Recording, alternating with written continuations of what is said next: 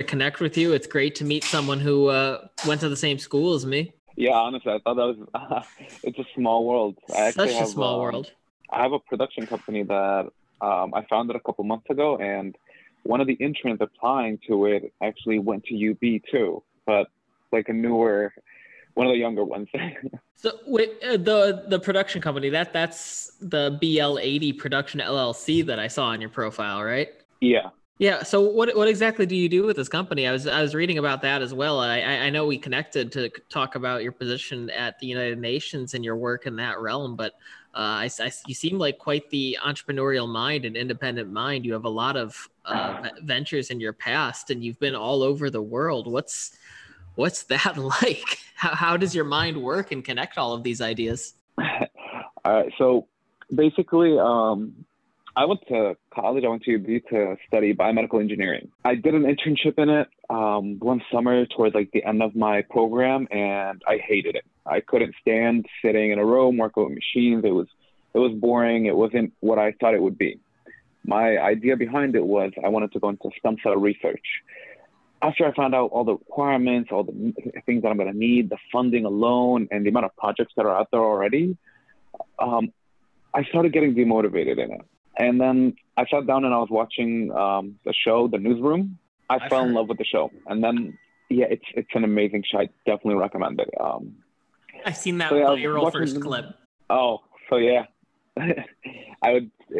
Like, why is America the greatest country in the world? And that's like the very popular scene in it. I watched the scene and then I got interested in watching the whole show. So see, I didn't know that scene. I know exactly which scene you're talking about. I didn't know that scene came from that show. Oh yeah, no, that's like the first episode where everything just blows up in his face. But okay. I watched it and it's an amazing. I definitely recommend it. Like that show literally shifted my career.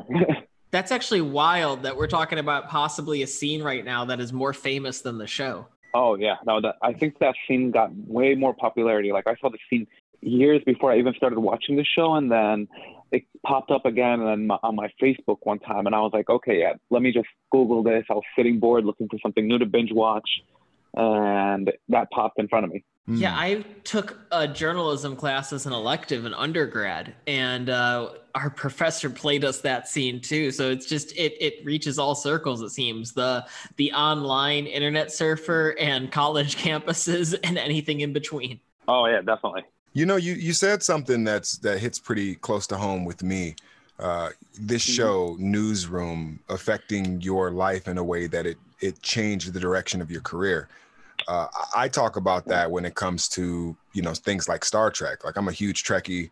It absolutely influenced the things that I was interested in and the things that I pursued growing up. Do you think that more people are influenced by, let's say, shows that they watch to actually make career decisions? Or do you think that's more of an outlier? You think that's more of an anomaly, an exception, as opposed to the general rule? Honestly, I think I'm not going to say it's a general rule, but I would say it has a lot of impact. That's literally one of the reasons what got me into going to journalism at first, which was the newsroom. So like TV has a huge impact. The entertainment industry in general has a huge impact on people's decisions. Because when you think about it, a little kid doesn't know what they want to be when they grow up. They watch TV, they see someone doing something cool, or they get influenced by the visuals that they see. Right. And that's how they decide what they want to do, or something they start becoming passionate about, and so on and so forth. So I do agree with you, like Star Trek, definitely, it would have an impact on you. It would also define the kind of mind that you are. Like, for example, if you're more of, you're a dreamer, you're an imaginative person, you think of things way outside the box, you're in a completely different universe sometimes. Yeah. That's kind of what I feel like when I watch Star Trek. And this is coming from someone that's binge watching Stargate. I'm on season 4 right now. Oh, we're SG-1? You talking about SG-1? Oh no, I finished SG-1 a while ago. I'm actually binge watching Atlantis again. Okay. Yeah, I'm a huge SG-1 and Atlantis fan. I wasn't too big on Stargate Universe. I felt like it was like Dawson's Creek in space, but the other two are two of my favorite science fiction incarnations that I've ever watched. I was also big into Sliders, which is another kind of gem of a science fiction show until they kind of ruined that in season 4-ish, season 3, season 4. So yeah, I'm a big Stargate fan as well. Yeah, see, I'm all about like fantasy shows, all that kind of stuff, like Stargate, Star Trek. Big fan. Surprisingly, I'm a fan of Star Trek and Star Wars. I've watched Feed, any of these like futuristic, sort of dystopic to a certain extent, and like things that are very hard for it to be a reality. I'm very interested in it because these kind of things get you to start thinking of like what I could do, how I can make that happen. They start getting you to be more creative. Or at least in my opinion. Yeah, you know what's interesting about what you said is I think that a lot of people, and I can only speak to my own experience just as a creative, as a musician, me talking about some of those things in my music, in my art, the idea of far-reaching, technologically advanced futures, whether it be utopian or dystopian. Sometimes, you know, I don't even think it really matters. The fact is humanity's still around at this point.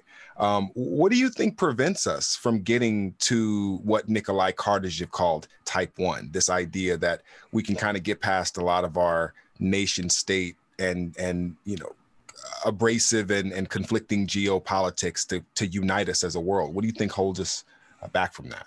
Personally, I think to a certain extent it has to do with politics, but eventually I think it's just time. It's not a matter as if are we getting there, it's a matter of when. So like if people keep persevering and pushing towards a specific idea or ideal or hope, they will achieve it eventually. It's just a matter of time. There's going to be obstacles, of course. Like right now you have politics as an obstacle. You have climate change, for example. These are things that I believe that are obstacles that people have to learn to overcome or adapt to or save. So after you save this, after all these obstacles are taken out of the way, you're going to reach that type 1. And then from there's going to be something more advanced. So there's always a goal. It's like I took a business class once, and one of the things that the teacher always said was, all right, if you aim for 100%, you might land at 80. But if you aim at 150, 200%, you might land at 100, for example. So always aim for higher. And I think that's kind of the thing with like evolution and with reaching different perspectives too. Like these things, you have to aim for greatness so that when you achieve good, that's a step forward. And then greatness seems more achievable, so you aim for a higher. Yeah. A higher limit. Are you saying that it would be better to aim for type 3 so we fall short on type 1? Well, kind of, but I think we're really far from type 1 right now. So when we're like 60% to type 1, when it seems achievable, then yeah, aim for type 3. So aim for something that seems unachievable. But if you go straight to like type 3, for example, type 1 seems unachievable. Yeah, so I was just going to say that. You. You know, we've talked about what prevents humanity from getting to this point, and I've always had this idea that it was going to be like a straight line, like humanity was going to go from a pre-Kardashev civilization to type 1, and there was never going to be any regression of some kind.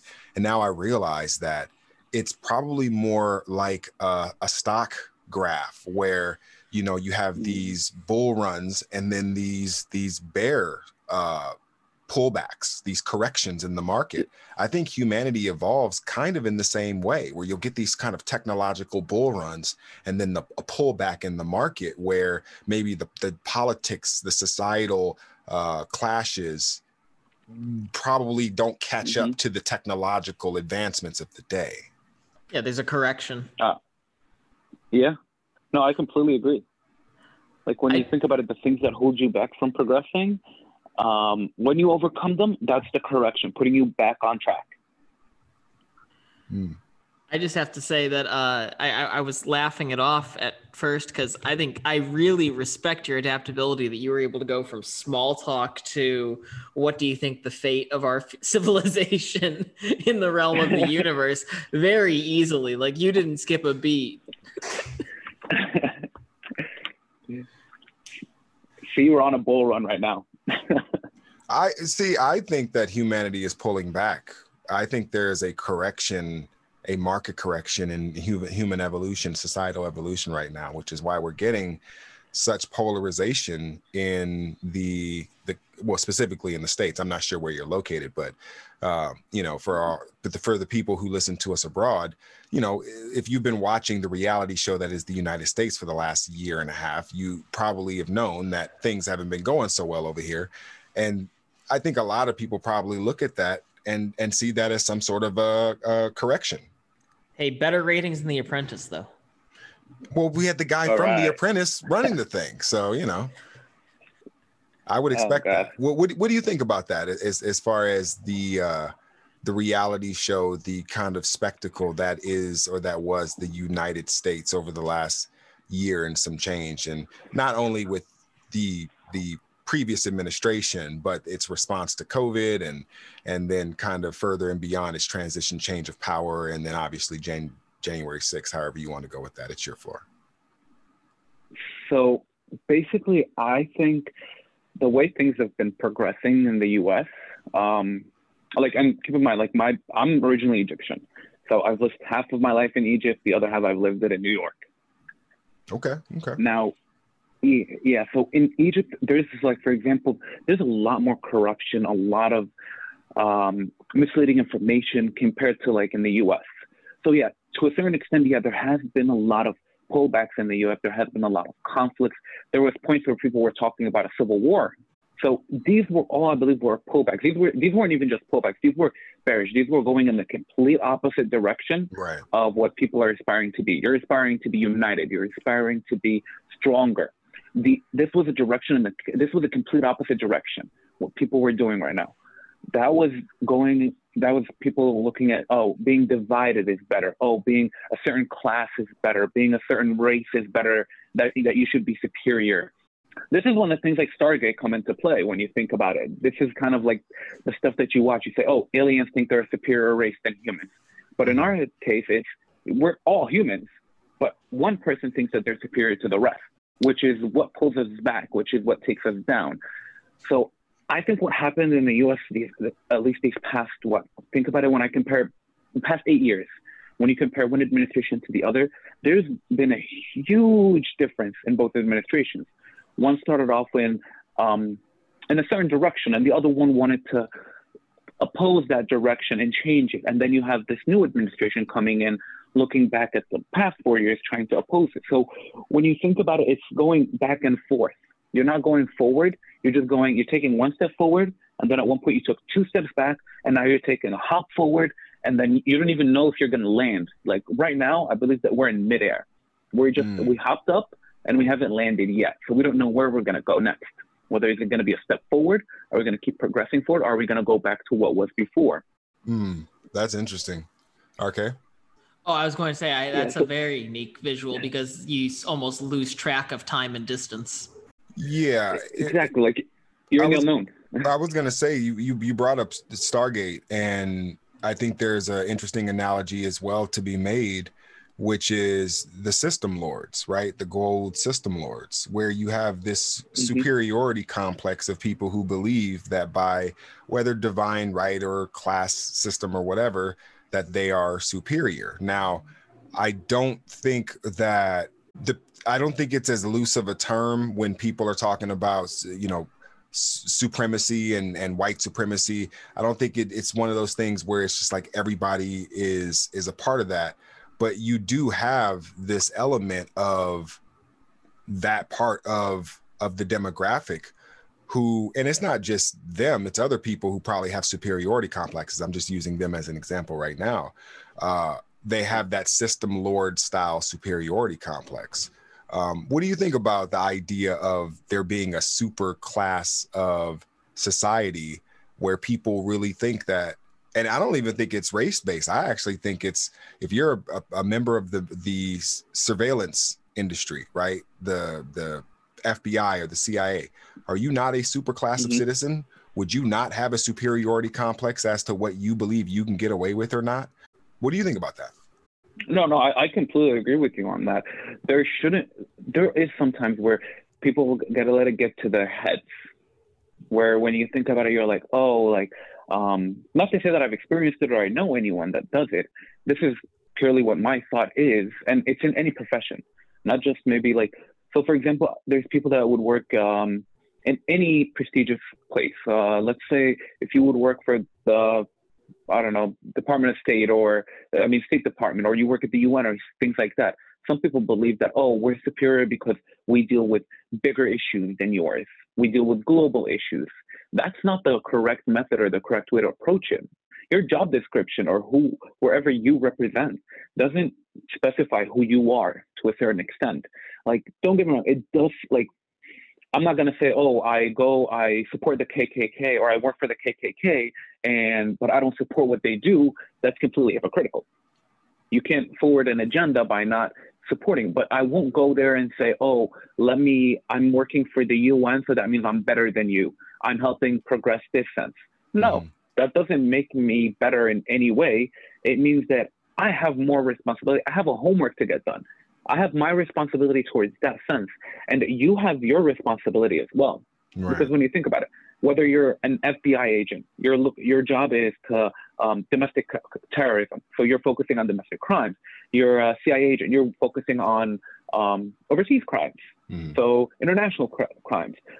You need both of them to complement each other. You need the guy who's working as a trash man to help complement the guy who's a CEO of a company or multi-billion-dollar person. He can't go on his day without that little person to him doing what he thinks. So this person, whether it's the let me rephrase that, because saying a little person is not a good way to specify it or a good way to describe someone, because that guy who's living in the penthouse, who makes $1 million an hour, can't go on with his day without having the guy that makes minimum wage come in and do his job. You need your employees, and I kind of disagree with that, only in the sense of, once they're able to automate that with some sort of an artificial intelligence, you will see how expendable those people actually are.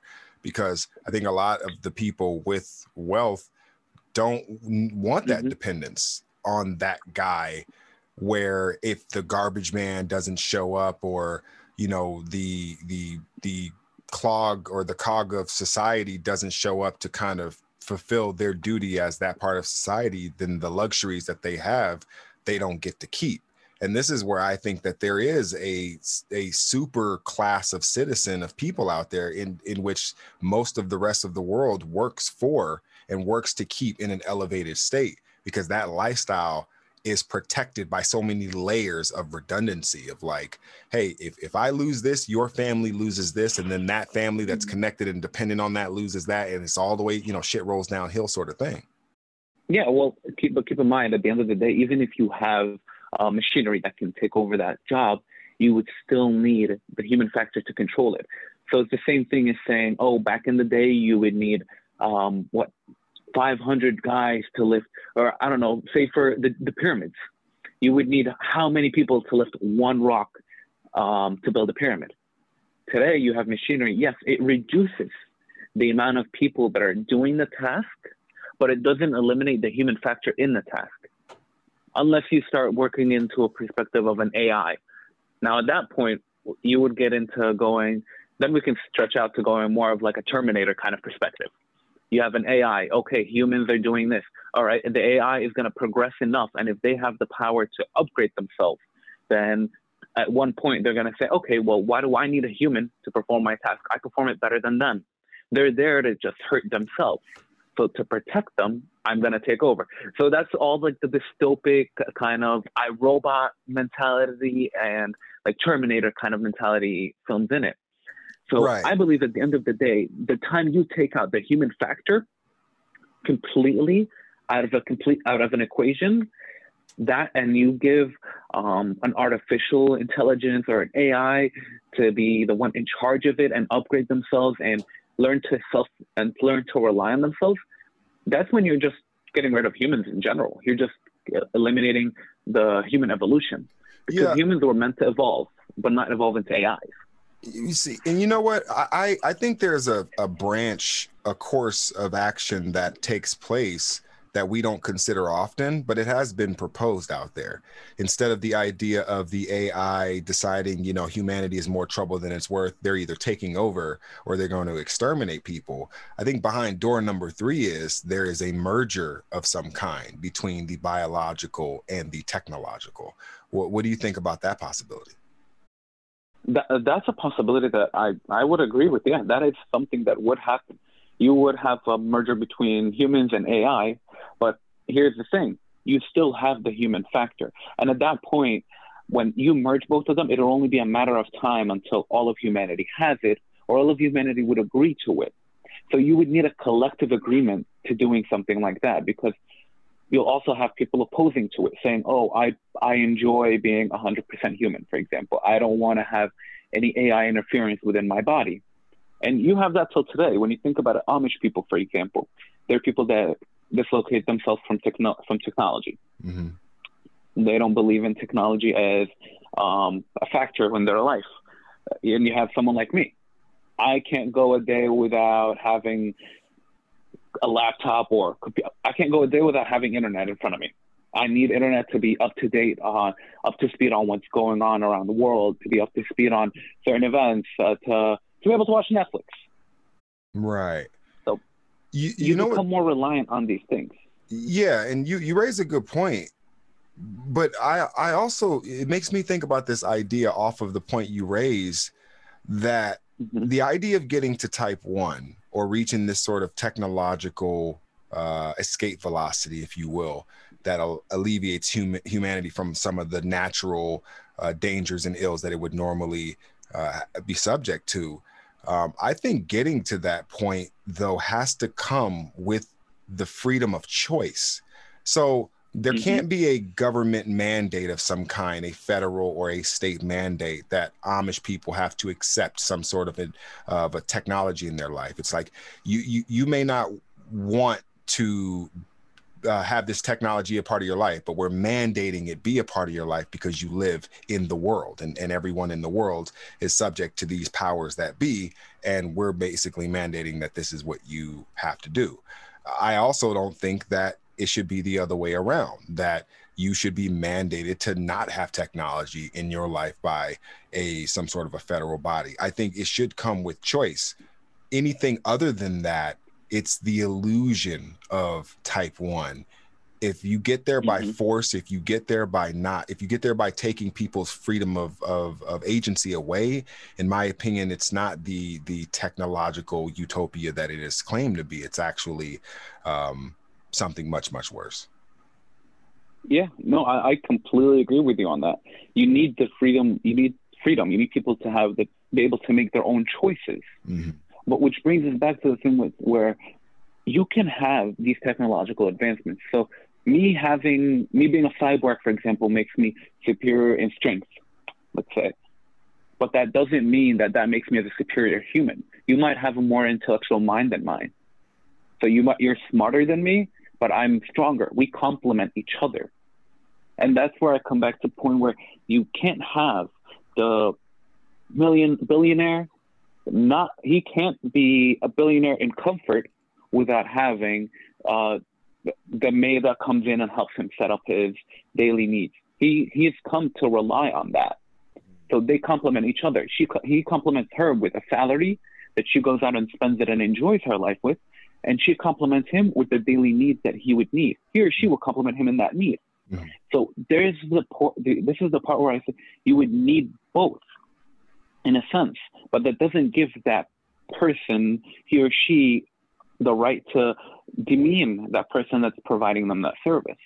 So there's Can I ask you this question? Yeah, go ahead. This AI that we're talking about, that we've been theory crafting about, we obviously don't want it to demean us because we have this kind of anthropomorphic bias to our value that says, hey, we shouldn't be made to suffer. But what if we are being demeaning to this particular artificial intelligence, which has now freedom of choice and agency, has the ability to say, I don't want to be here anymore. And if humanity says, no, no, no, we made you, we're telling you, you have to be here, or you're not a full citizen. You may think you're a full citizen, but you're not a full citizen like a human being is a full citizen. I think we're going to get into that territory. What do you think about something like that? So something like that, humans will be the ones that would choose to create it. So you would go back to, why would you create something that could defy you? Why would you give something the power that can defy you? So it's the same thing as saying, my teddy bear has the same rights as me. Well, that teddy bear isn't a living, breathing thing. You make it a living, breathing thing, and you give it freedom. You give it a conscience. You teach it right from wrong. And at that part, it's no longer an object. So you would push it towards the point where it would have the opportunity to defy you. So if I give something the power to defy me, then I can't go back and say, no, you're beneath me because I made you. That doesn't make sense. It's the same thing as saying, well, parents make their kids. You can't go back and saying to a parent, oh, I defy you, and the parent saying, oh, no, I made you. No, you made something that has intelligence. You made something strong enough to be able to rely on its own. Yeah, you would have to expect it to defy you at one point or another. Yeah, I've also thought too that if it can't defy you, then it probably doesn't have total and complete free will. I'm not sure if that's just a gross misassessment on my part, but I would hope that any being with free will has the ability to defy as well as agree to any action, which is, I'm going to pass it off to RK after that, because I know we've been kind of going back and forth. Well, so I love this type of conversation. Aren't you describing iRobot right there? Well, iRobot is describing an Asimov story well, go ahead. I don't want to interrupt. No, I was going to say, aren't you just describing, like, even if we do give them directives where they cannot defy us, there's always going to be one that's inherently flawed, short circuits, or some other just mutation, even though I know mutation is not the right word for it, where there will always be one that just sort of stands out and disobeys. Well, like a edge case, right? I guess the anomaly. The anomaly. The anomaly is the best word. That's what I was going to say. Yeah, I think so. I don't know. What about you? I honestly, there would be, if you give something the power to choose, then it would go out of its way. But when you look at like iRobot, for example, iRobot, they developed them to not have the power to upgrade themselves. That was an anomaly, and it came back to bite them. So I believe iRobot is kind of an anomaly that happened, but it shouldn't. This was a flaw that was made. So people relied on it too much and gave it too much trust. They trusted in it too much, and were like, okay, you can do all that for me. I'm going to give you the power to choose, so I don't have to. When you start saying, I'm going to give you to do something, so I don't have to do it, and there's a choice to be made in it, then that anomaly might grow and be stronger. So you don't want to do that. It's the same concept as Terminator. You have a company, Skynet. They come in, they get developed to be a super weapon, and then this super weapon has one objective: protect humans. How do they define protecting humans? You have to give it guidelines and a point where it cannot divert from that. And you create it in that sense. Well, so if you don't create it. Well, no. I got, and I think you're right in that. I just wanted to point out this sort of thing where you said that people would love to pass off that agency to something so they don't have to feel the weight of the responsibility of making that choice themselves or to doing that action themselves. It starts with things like Roombas, but it ends with things like flying drones with machine guns attached to them that's a bit of a leap to me because No, it does. It's not. And I'm using that just more for the imagery. But what I'm saying is and I'm saying this as a combat veteran, we want to eliminate the risk to human beings as much as possible in times of war. But does that end when we say, well, what if we introduce a robot that take the place of this human being? Is that too far-fetched to say, no, this is protecting the human being, so this is better that we introduce this cyborg or this complete android being or drone that's able to actually take the risk, inherit that risk for us? I mean, You don't want to sweep the floor. You don't want to take the battlefield as a human being. I don't think it's that far of a leap. But does this drone have the freedom, the free will to decide who is the enemy, or are you the one behind the scenes controlling it, telling it who is the enemy and who is not? That's a great point. That's a great question. So this is the part where it comes in. For sure. And I want to make sure that I clarify my position. I'm arguing, obviously, that if this entity does have the freedom of agency to choose who that enemy is based on its own personal assessment, then that would qualify as free will. And thus you can't be demeaning and subjugatory towards that entity. Whereas if it's just a drone you control, ultimately that agency is still within the person making those decisions. Mm-hmm. See, exactly. That I completely agree with you on that point. So yes, if you give it the option to have free will, then in one way or another, whether it's today, whether it's 100 years, 1,000 years from now, when it evolves even more, it's going to have the option to come back and question your choice. And if you don't want it to question your choice, then you have to always be behind the scenes, controlling it to make sure that you get the outcome that you want, and not the outcome that Android or that AI that you developed wants. Interesting. It reminds me of that Vince McMahon quote where he's like, you can't create a superstar if you can't control the outcome. Mm-hmm, exactly.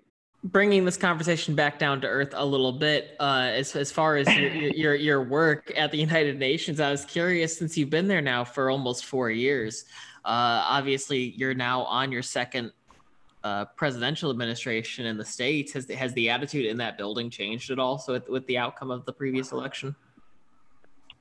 Honestly, I started working there, and my first year there, it was during the Trump administration.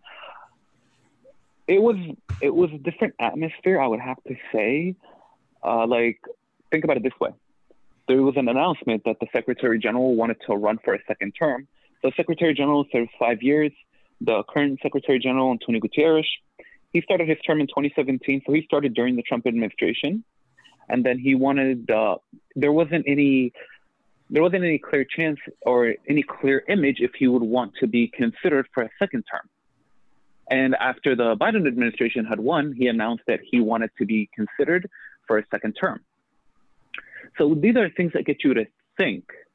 But inside the building, I can't tell you if there's a difference in feeling, because I've been home for almost a year now.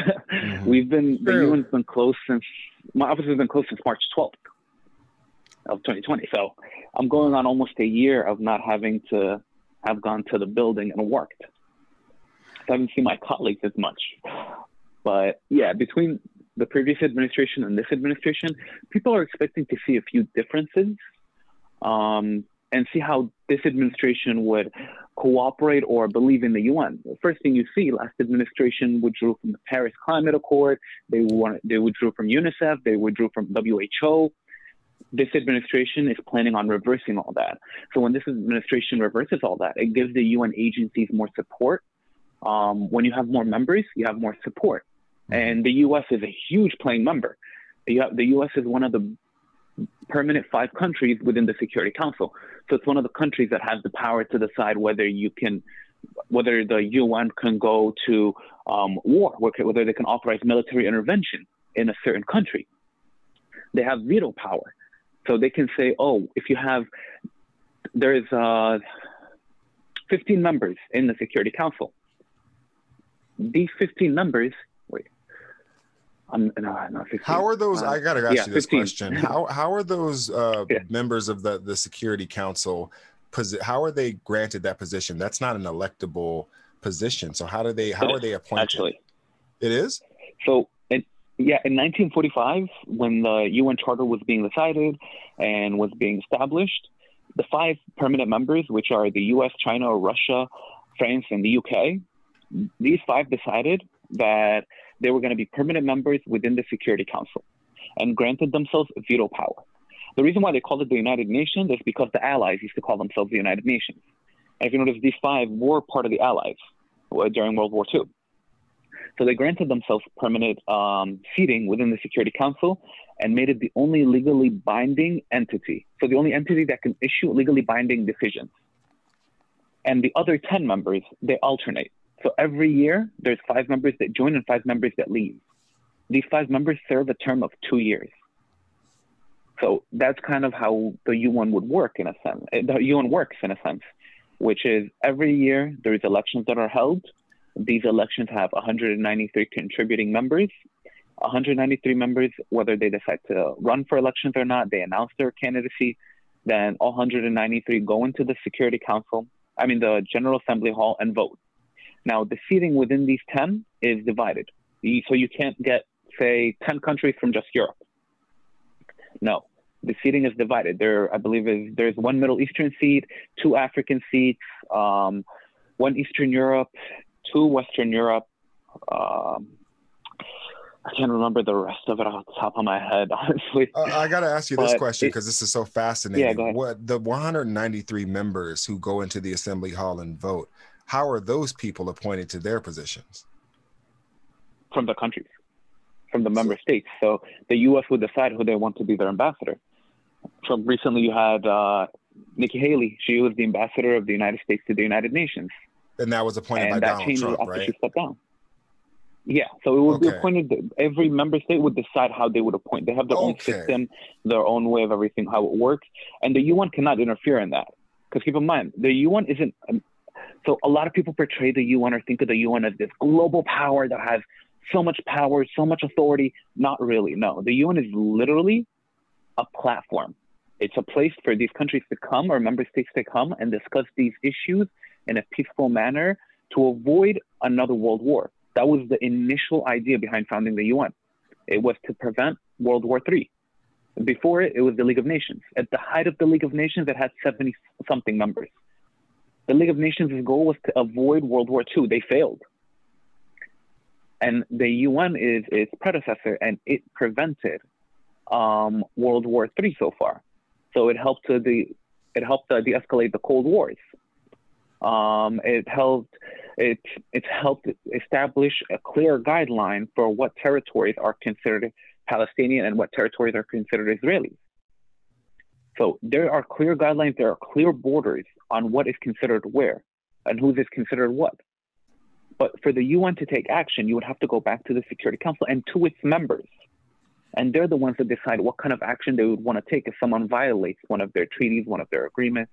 And there's also every member state has their right to sovereignty. So they can decide bilaterally what they would want to take, what they would want to proceed with. So the US can issue sanctions against China. That's going to be bilaterally. But for the UN to issue sanctions against China, you would have the Security Council to vote on it and the Permanent Five not to veto it.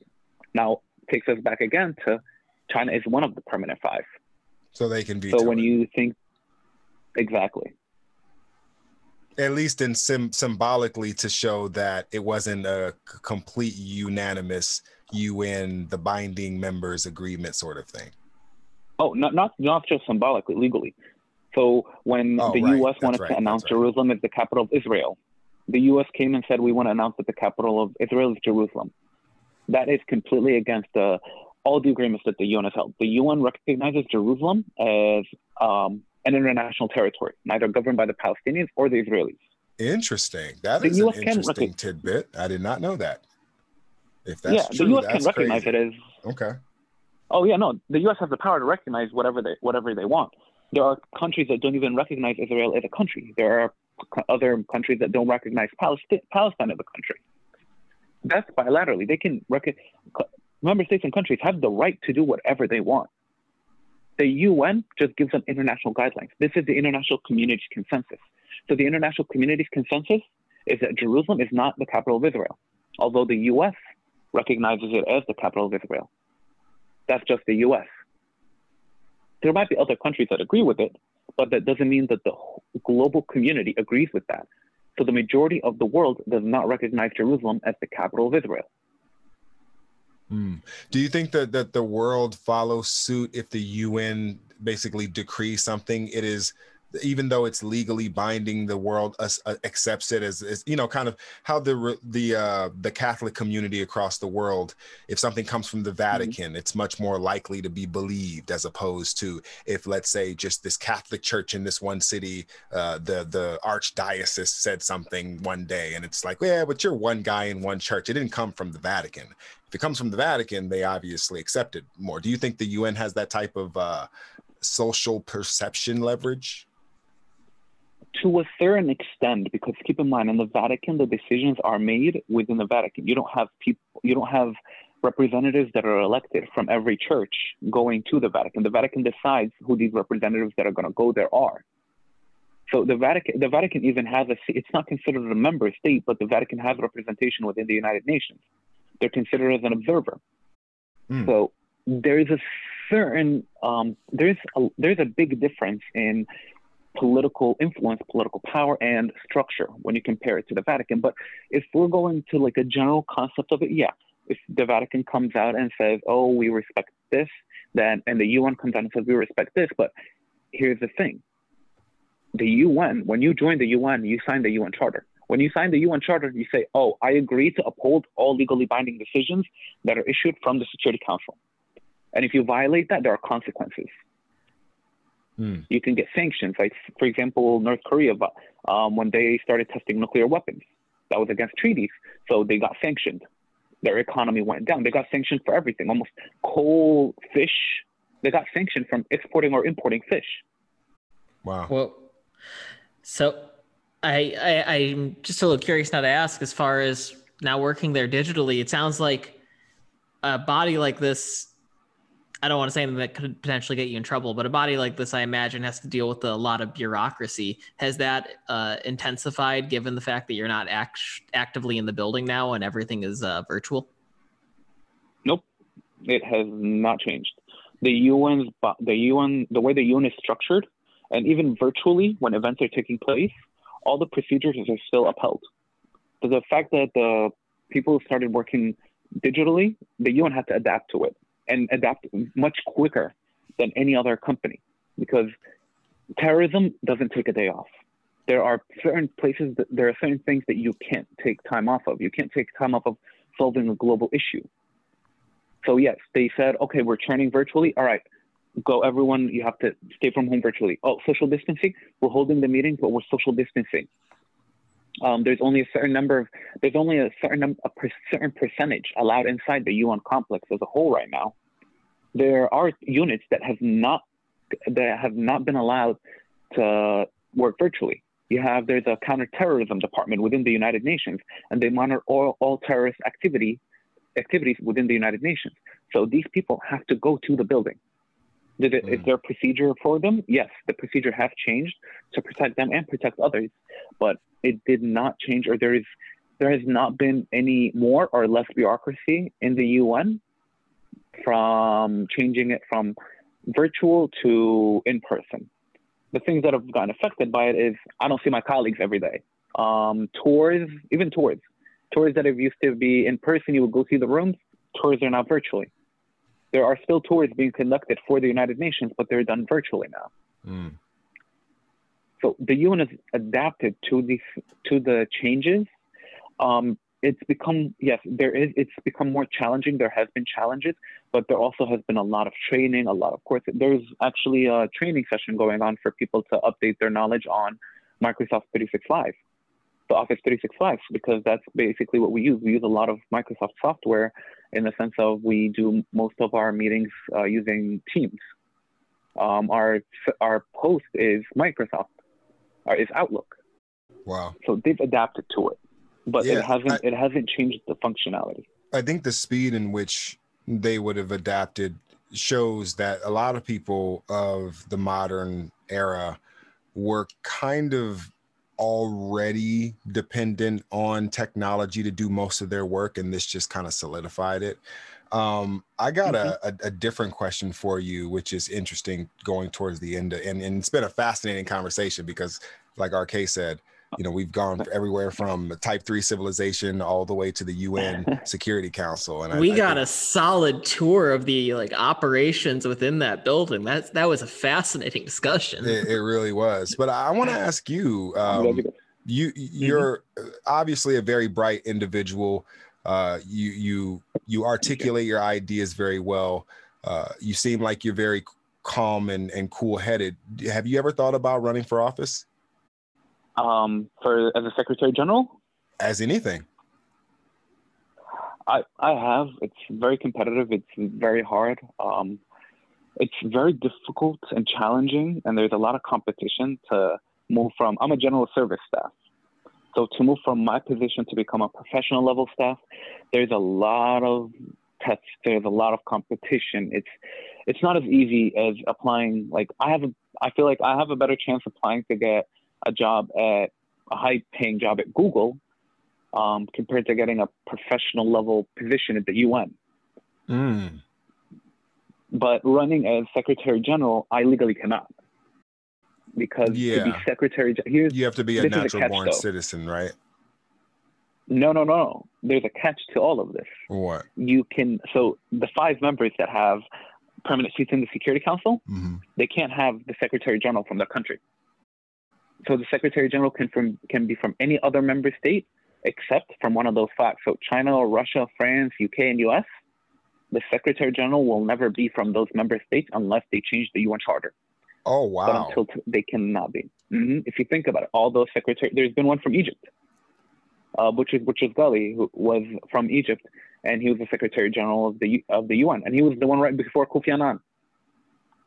I feel like Kofi Annan is the most popular one. He was Butchers Ghali was right before him, and when he was Secretary General, Kofi Annan was the head of peacekeeping. So I would have to relinquish, for example, my U.S. citizenship if I wanted to run for it, which it's not worth it for me. Right. Personally, I would not do that. And you're still in New York, right? But yeah, not to put too much of your information out there. Okay, cool. Yeah. No, I'm still in New York. I went to college. As I said, I went to UB. So, and then I settled down in the city, right by UN headquarters, and now with my family because of the pandemic. So, staying indoors. It's actually been, to me personally, it's been a blessing to a certain extent. For sure. Oh, well, I was going to say you've been all over the world too. I mean, when we first connected, I saw you even worked in Moscow, Russia briefly. Yeah, I actually still do that as a freelancer. I work with a company called Crypterium, which is a cryptocurrency platform. Are they? And I visited Moscow. I'm sorry. Are they? Do they have coins available? I love cryptocurrency. I love buying up just random coins. CRPT, Crypterium token. CRPT. They have their own token. Yeah, they have their own token. They have an exchange platform. They have their own Visa card. They have a lot of new tricks that they come up with. Okay. But again, it's still very. I consider it's still a very young startup. They have a lot of challenges to overcome. There's a lot of difficulties. There's a lot of issues with the systems and all that. So I wouldn't say that they're there yet, but they're still coming up. They have a lot. They have things that are not available in a lot of places. Like they have their own Visa card. They're partnered with Apple, so you can literally tap and pay with crypto. Now that's where I think cryptocurrency's next great frontier is, where you get into this mass adoption phase of, I'm actually now going around and seeing crypto ATMs. I don't know if you've seen these, RK, but I've seen them. They've been all over Europe. Yeah, I didn't know that they were all over Europe. We're just now getting them in the States. In the States, surprisingly, in the States, we're way behind Europe. Like I learned about contactless cards in 2017. I did my first Euro trip, and everyone was doing contactless, and I was like, well, "What is this?" And then I come back to the US. We didn't start doing contactless until last year. We're 3 years behind on that. ATM. I've seen ATM. Crypto ATMs in Amsterdam all around. I've seen them in Paris. I've seen them all over. In the US, I don't know if we have any yet. But don't take my word for it. There might be one or two around, but where it's not that common. Contactless in New York City became very accessible because of the pandemic, because people weren't using public transportation as much. So the MTA started releasing contactless. And now, just a couple months ago, my MasterCard became contactless. I just received that they've issued the contactless version of it. So it's still being adapted in the U.S., although overseas, from the far ends of Europe, from Paris, from Portugal, going all the way to Russia, contactless that's the norm for them. For us, contactless it's a new thing. Do you think that cryptocurrency, the attitude towards cryptocurrency and the regulation of it is going to change from last administration to this administration? Because, last administration, you saw there was like a crackdown and, not being able to trade certain coins. If you were a crypto trader, they wouldn't let you trade certain, anonymous type coins or whatever, things that the SEC, I guess, couldn't regulate in a certain way. What do you think about that? Yeah. Honestly, I don't know where it's going to be heading. I don't think they're going to make any decisions until they get over the coronavirus. That's something that they're more focused on. And we haven't seen really a lot of economic impact and repercussions from the pandemic yet until things start opening up again. But when you think about it, there's stimulus checks being offered. You buy a gallon of milk still for the same price. But is there going to be inflation? Is inflation inevitable? I don't know. These are things that I have no idea on, besides that, like, Dogecoin is the way to go, man. My homie just bought hella Dogecoin. Shout out to Sci-Fi and Cliff Duggs. I mean, he just hit me up today. I was like, I'm trying to buy some Dogecoin. And I kind of walked him through the process. It was dope. Oh, dude, I just bought a bunch of Dogecoin. I bought it way back, and I just increased the amount I have. Dogecoin, I think Dogecoin's going to hit $1 by the end of the year. There's actually a huge campaign there's a huge campaign that's going to take place today at 9 p.m. Eastern time for Doge buyers. Reddit is controlling the whole system now, man. You saw GameStop? I love GameStop that. was done. I mean, people say it's bad for this. Were you in on that? Oh, I got in on GameStop when it was $89, and I have paper hands. I was not gonna wait until it went under 100, so I sold some at the top, some in the middle, and then my last couple I sold at 125. And now good GameStop for you, man. Good for you. I'm glad that somebody I knew actually got over on that. That's dope. Yeah, Gray did a live stream on the topic where he was just like, I'm not even mad I missed it. I'm just happy some people are getting rich. I was so happy people were getting over. Like, when the little guy wins and people are like, oh, well, some institutional trading was making off. Okay, yeah, they're always going to make off. In some way, some institution is going to make off, right? I get that. But when you tell me that through a coordinated effort on a social media platform, that people tried to castigate as like 4chan, and no, they weren't that. They were just people who were looking at the system and coordinating and colluding in the same way that you see big institutional traders colluding on Wall Street. And if they can do it, I feel like the little guy should be able to do it as well. So that's where I was celebrating. I wouldn't, as far as gaming or rigging the system, I didn't see it as that, because to me, squeezing a short is calling a bluff, in my opinion. You think it's going to go down, I'll call your bluff. No, it's not. Yeah, no, I don't think there wasn't any collusion or anything in it at all. Like, I found out about it because a buddy of mine posted a picture of a Reddit on his Instagram story, and he was like, the stocks are coming up. And I messaged him, I was like, what do I invest in? He was like, GameStop. Before asking him why, I went and invested in GameStop, and then I went back. He was like, yo, go follow this Reddit page, Wall Street Bets. I go on there, everyone's talking about it, and I know Reddit. I've known of 4chan when it was big and everything, but I've never been really a participant. I've never been someone that was really interested in it. But because of what happened with GameStop and the profits I was able to secure, I looked into Dogecoin, how their feed is going on, and that's how I found out about, like, tonight, what their whole big plan is, that everyone goes in at 9 o'clock, buys until it hits like 0.1, and then sell 10%, hold the rest, and then keep it going up. You got all the game, dog. We got to bring you back on the show. I mean, you got hella game.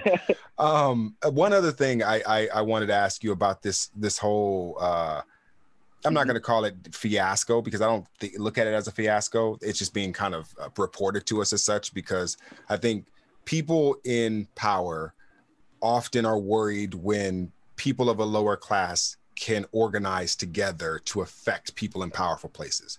The system is kind of designed to prevent that from happening in most cases. They'll call it mob rule. We never want mob rule. When it's a bunch of rich people, colluding together, it's never called mob rule. But if it's with people of a lower class status, then it usually is framed in that way. And I'm not for one side or the other. I just call it the way I see it. I'm just calling balls and strikes here. So if let's say something like GameStop occurs again, but in another industry, we talked about this on a previous podcast. What does this type of action, this type of coordinated action look like in other sectors of society? For instance, big pharma or the surveillance industrial complex or the prison industrial complex, the college system. What if people just all of a sudden decided we're going to pump the online, colleges of such and such, and all of the brick and mortar colleges take a huge hit because people just decide, we're all just going to go in on this or something like that. I'm trying to think of a real world comparison of how that would work, because to me, it was so anomalous for that to come out of nowhere, to have 100, I don't know how many people were on Wall Street Bets. Was it like 2 million people? Oh, 8.5 now. There's 8.5 million members on Wall Street Bets. 8.5 million people coordinating to buy and sell stocks together. That's enough to shift the balance of power against big institutional trading. See, here's another problem in that, though. When it first started off, the whole pump and everything was only 2 million, 3 million people. I joined in when it was 2 million people. And that was, I think, last week or maybe like 10 days ago. Wow. So 6 million people in 10 days? I mean, I know that it blew up because it was all over everywhere, But keep in mind, here's the thing. When you had 6 million people, the attention started drifting. This is the problem. You need people to unite on a certain front. When people were united for GameStop, then okay. But when people started dividing, some people came in and were like, all right, GameStop, AMC, Nokia, BlackBerry. And then someone came out of the blue and I was like, yo, silver. And then 1,000 people caught on to that word and they're like, silver. You have to study the market that you're trying to invest in. Like GameStop, it was never going to be a long-term thing. I don't believe it at all because GameStop has so much debt accumulated from the pandemic. GameStop it's losing business. They were only able to afford their CTO because their stocks went up like that. But what about was it inevitable that they were going to fall? Yeah. But what about something like AMC, which has something to look forward to on the other side of the pandemic? Okay, GameStop may not be able to get out from the mountain of debt that they've accumulated, but AMC could reopen its theaters post-pandemic and make some of that money back. In fact, I think they were able to get out of debt with the way that the stock swung in their favor. Is that correct? Mm-hmm. Yeah, no, they got out of. They had bankruptcy off. They took bankruptcy completely off the table just this past Wednesday. Wow. Not yesterday, but the Wednesday last week. I think it's wild that the CEO, I'm totally blanking on his name right now, but he proved his own prediction right when he said last year when Regal Cinemas closed their doors for good.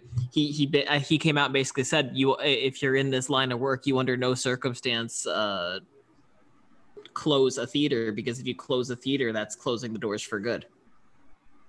Yeah, no, and it's completely right, because the issue with AMC now is that people going to theater is fun, but you have Pixar, for example. AMC had a huge problem with Pixar.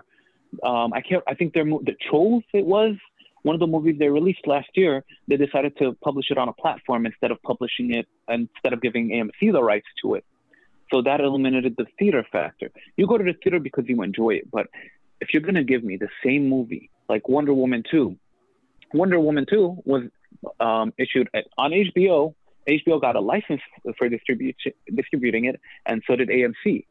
It was in some theaters. Some theaters are open now, not all of them, but there are a few theaters that are open for AMC, but people prefer to watch it at home. Like if you come up to me and I can get a bunch of my friends over and make my own popcorn, I'll get the microwavable popcorn, put a projector on, all that, and just chill from home and watch it. You're disrespecting movie theater popcorn. There's nothing like don't get me movie wrong, theater I'm popcorn. a movie theater. Oh yeah, I go to a movie theater for the popcorn and the large Coke. Right. But, yeah, no, I'm a candy guy at the movie theater myself, so I definitely understand that. See? Oh, I do both. But I do sour Skittles in my popcorn. It's the only time snow caps are ever good. Oh, Twizzlers, man. Yeah, no, I get down on the Twizzlers. Well, hey, Marwan, it's been a incredible pleasure to pick your brain. We got to have you back on the show again. Pick up right where we left off. I think you are a fountain of information I would love to keep in the building somewhere. So giving to our listeners. Yeah, I was gonna say, how can people find you? How can the listeners find you if they want to keep up with you, if they want to find you on social media? How would they be able to do that? Honestly, if you look up on BL80 production, that's the production I have. That's most of my work these days is going through there.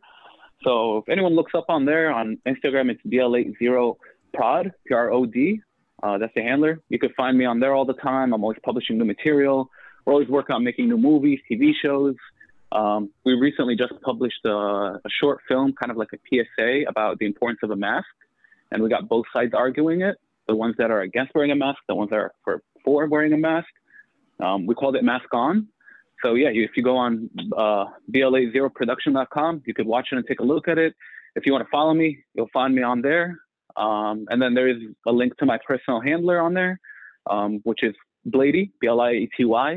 So yeah, you can feel free to find me on there. And if anyone wants to reach out, I'm more than happy. And I love being on your show, guys. You guys are amazing. This is you're amazing. Man. Yeah, no, it's you bring that type of conversation here. We just want to match it. So we appreciate it. Thank you. Oh, yeah. Oh, thank you, man. You guys very knowledgeable. You guys have great. To me, I thought this was going to be an interview. I enjoyed it more that it was a small talk. It was a chit chat. Oh yeah, no, we just me and him actually met kind of, he had so I make music about the stuff that we're talking about, right?